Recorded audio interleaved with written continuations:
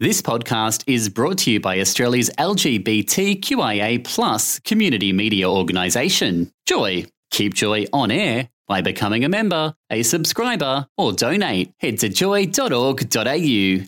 Joy, a diverse sound for a diverse community. Hey, this is the Bish here from the Hump Day crew. You're tuned into one of our podcasts. Enjoy! Hi, I'm Jennifer Beals, and you're listening to the Hump Day crew on Joy 94.9. Our next guest has been dodging the photographic fairies and has been quite hard to track down. After spreading Baddiel's syndrome, we used a lighthouse and called upon the American Embassy to find her, yet she could not be busted. Even though we reached out to the dinosaur hunters and bribed them with sparkling cyanide, the two were not a coupling and came up a mismatch.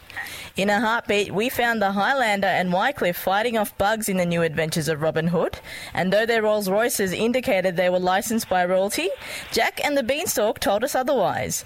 Our ghost whisperer was seeing other people under grey matters, but we decided to round up the children and all things starting with the L word as we were prepared for the arrival of our next guest. No need to head to Lagan, as once upon a time in India, the Commonwealth Games were turning canon in verso. We've made you suffer long enough with a broken heart, but by the cruise of the gods, the day has come where we have Rachel Shelley on the Hump Day crew. Wow, that was a trip down memory lane, listening to all of those old shows come back to haunt me. Wow. Well, Rachel, there's so much we want to talk to you about. We're really sad to hear that we missed the opportunity to see you at the L Word convention down here this year.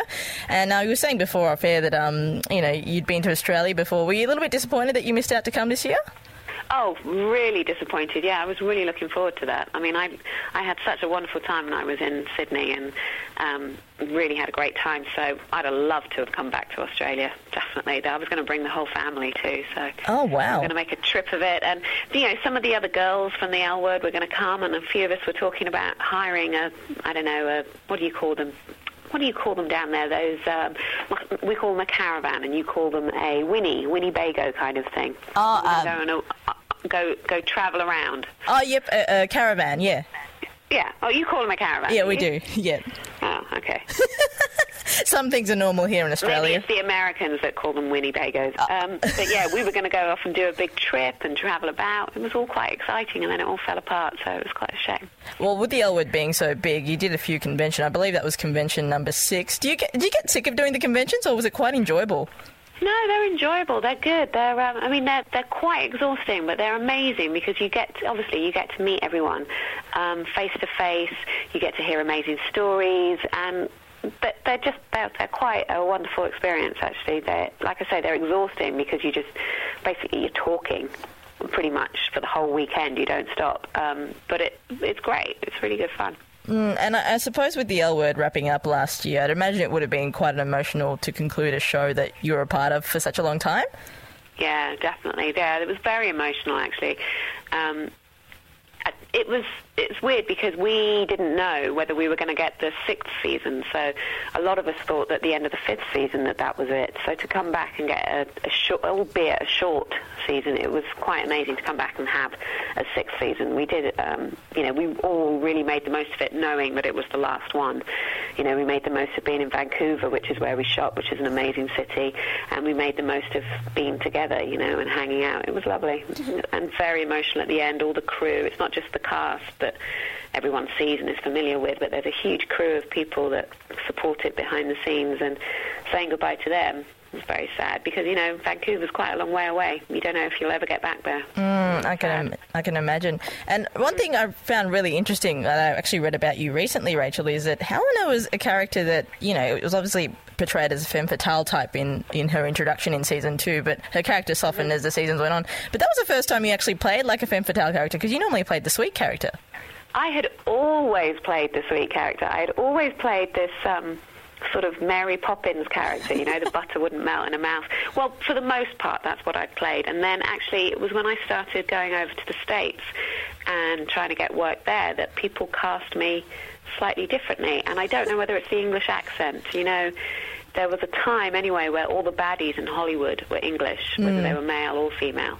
And I think I was cast sort of, on the coattails of that because, no, I'd always been cast as the the sweet, innocent. I suppose also your age, my age changed, and suddenly I wasn't quite so young anymore, so I could take that role on a bit better. But no, it was very interesting to play. I'd played one character who was a bit like that before, but no, it was quite unusual to be the sort of baddie of the piece. It's actually interesting you say that a lot of the British characters are cast as villains, because I actually watch a lot of kids' TV shows with my two-year-old niece, and the voiceover for the bad guy is always an English person. Really? Yes, Yeah. It's funny, isn't it? I think especially the upper-class English voice can be, well, it is. I mean, even to an English ear, it can sound quite harsh, and so I think it fits in quite well. It is quite interesting. I don't know if that's still the case. I think that's changing a bit now. I'm not sure that all the baddies have to be English anymore. Maybe it's not so menacing. It's losing its touch. No, they've got used to it now. You know, as Australians might be cast as the baddies soon. Our voice is Yeah. quite, menacing, I think. No, what? The Australian accent? No. You think so? I don't have an accent, Rachel. You do. The Queen's English, darling. The Queen's English. Well, Rachel, moving on from the L word, obviously from one joyous era with the L word concluding to another, you gave birth to a beautiful little girl last year. How's motherhood been treating you? It's great, actually. It's quite, anyone who is a mother understands when I say that it's just like nothing I'd ever experienced before. It changes your life in every way, in so many ways, and your outlook and your approach to everything. Everything changes. Everything. So, it's very hard to talk about the small things when everything changes. Everything from your physical state, which at the beginning I had quite a rough, long labour, and it took me quite a while to recover from that, and I had a baby who didn't sleep so well at the beginning, so nobody slept, and, she's adorable, but, God, it just changes everything. Everything. Oh, fantastic. So your sleeping pattern, have you gotten back on track with that? Oh, yes, yeah, no, we're way back. That lasted for about 5 months, I think, where I thought I was beginning to think I was going to lose my mind because I just wasn't getting, uninterrupted sleep. But everyone goes through it pretty much with a baby, and then it changes, and then you kind of forget that it ever happened. Wow. And there's something else you're worrying about, like, oh, she doesn't eat enough greens or whatever it is. There's always something, but it's a real roller coaster. It's amazing. It's an amazing experience. It's actually really interesting to hear mothers, or especially actor mothers, who say that too, because no matter what role you've played, no matter what acting hours you've worked or call hours that you've had, nothing can really prepare you for that, can it? No, and for me, I used to think sometimes on shows or films that you would work really long days, like you might get into bed and be, out of bed again 7-8 hours later to work, and you think that you're exhausted, but at least in those 7-8 hours, no one's screaming in your ear, or, you are uninterrupted, and you do get a day off at some point, and that just doesn't happen with a child. But, this has just happened to me, and people have been doing it the world over for thousands of years, so we all get through it. It's just when it happens to you the first time, you're in a bit of shock. I'd also never lived in a household with a baby. Wow. I'm the youngest in my family. I hadn't really been around small babies. Little kids a lot, but not small babies, so it was more of a shock than maybe it would be for some people. So it was quite a foreign experience for you on so many levels. Yeah. And it was what? It was Sorry? probably a foreign experience for you on so many levels. Yeah. One playing a mother and one being around a baby, which you hadn't been exposed to before. Yeah, exactly. But you get through it and you enjoy it, and you know at the time that even though it's painful at times, it's something that is so profound that you'll just, you're trying to cherish the memories at the same time you're wishing the time away until she sleeps better. It's, It's a strange world, but it's great. She hasn't started walking yet, has she? Oh, yeah, she has. Oh, actually. dear, She's so you're running 13 around. months.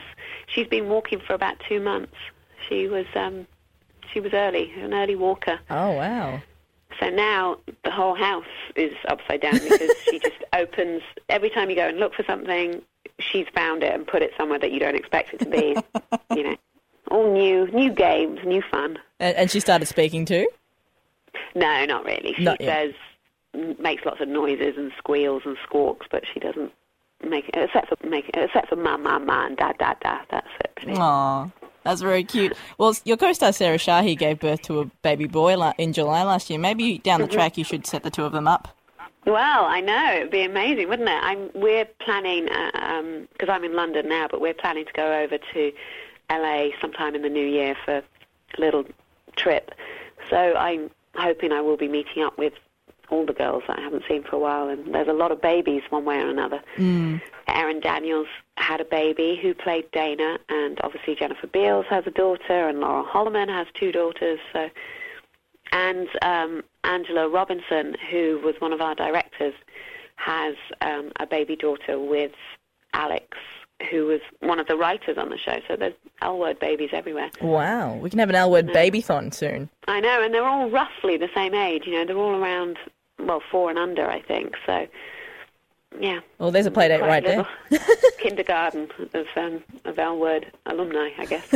Anyway. Well, Rachel, we have a game we like to play on the Hump Day Crew. It's called 101 Questions. Now, I'm not going to ask you all 101 questions. I'm going to ask you to pick 3 random numbers from 1 and 101, and I'll ask you the corresponding question. It's like a lucky dip. So hit us with a number. Number 10. Number 10. What is your favourite joke? Oh, I'm terrible at jokes. Oh, my God, I'm terrible at jokes. Let me see if I can do this one. Sausage and egg in a pan. Sausage says, God, it's hot in here. Egg says, oh, my God, a talking sausage. That's not really funny, and I didn't even tell it very well. I'm rubbish at jokes. I think I just have one thing to say to that. I think you can probably just, that bit you could cut out. So, okay, go on. So hit us with another number. Another number. 33. 33. What reality show would you go on, and why? I'm not sure I'd go on any reality show. Not a fan? No, not really. And, well, I don't watch them especially, but it's not that I'm a private person, because I do obviously write about a lot of my experiences. I would never want a camera in my face in my own life. I'd never want that camera following me around. No, I wouldn't. Awesome. All right, hit us with one last number, Rachel. 99. 99. Okay, that's towards the end. Have you ever made a prank call? Yes. How long ago was this? Let me think. I know I used to make them a lot as a kid. I don't know why. I think I used to do it with my brothers. I've got 2 older brothers. We used to always be making stupid calls. But no, I will often do that. I'll often just put on not like a major prank, but I will often just phone people as, in the days before that you had caller ID, which obviously destroys the fun. But in the days before caller ID, I used to often do that, ring up and just put on stupid voices.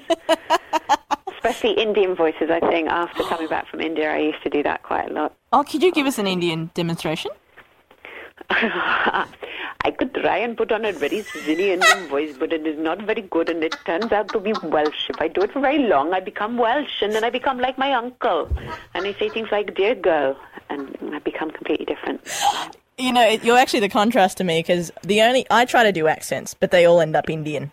They all end up. Yeah, so I'm very impressed that you did sound like one of my aunties. I'll have to start calling you Auntie Rachel from today. Oh, dear girl, come round and we shall have something to eat. We'll have the chapati. Would you like a naan bread with that? Oh, we'll have the naan bread. Oh, yes, we'll have some naan bread and some dal. As long as Uncle can come along, he can give me the keys and we can ride in a 3-wheeler. Oh dear, we could have like an auntie and auntie telephone here. Characters for your show. Auntie and auntie. Well, Rachel, Auntie Rachel, it's been a pleasure having you and talking to you. Thank you very much. I think. You're listening to The Hump Day Crew with the beautiful Ginny, who's even getting love from straight women like Michelle Clooney, who played Melanie on Queer as Folk. Your Facebook picture is so hot. Oh my God. You are a cutie. Ginny's a hottie. I'm blushing now. I'm kind of blushing too. Hey, it's Ginny from the Hump Day Crew. Thank you so much for tuning into one of our podcasts and for supporting Joy 94.9 and the Hump Day Crew. We will catch you next Wednesday from 6:30 a.m. Thanks for listening to another Joy podcast, brought to you by Australia's LGBTQIA+ community media organisation, Joy. Help us keep Joy on air. Head to joy.org.au. Joy, a diverse sound for a diverse community.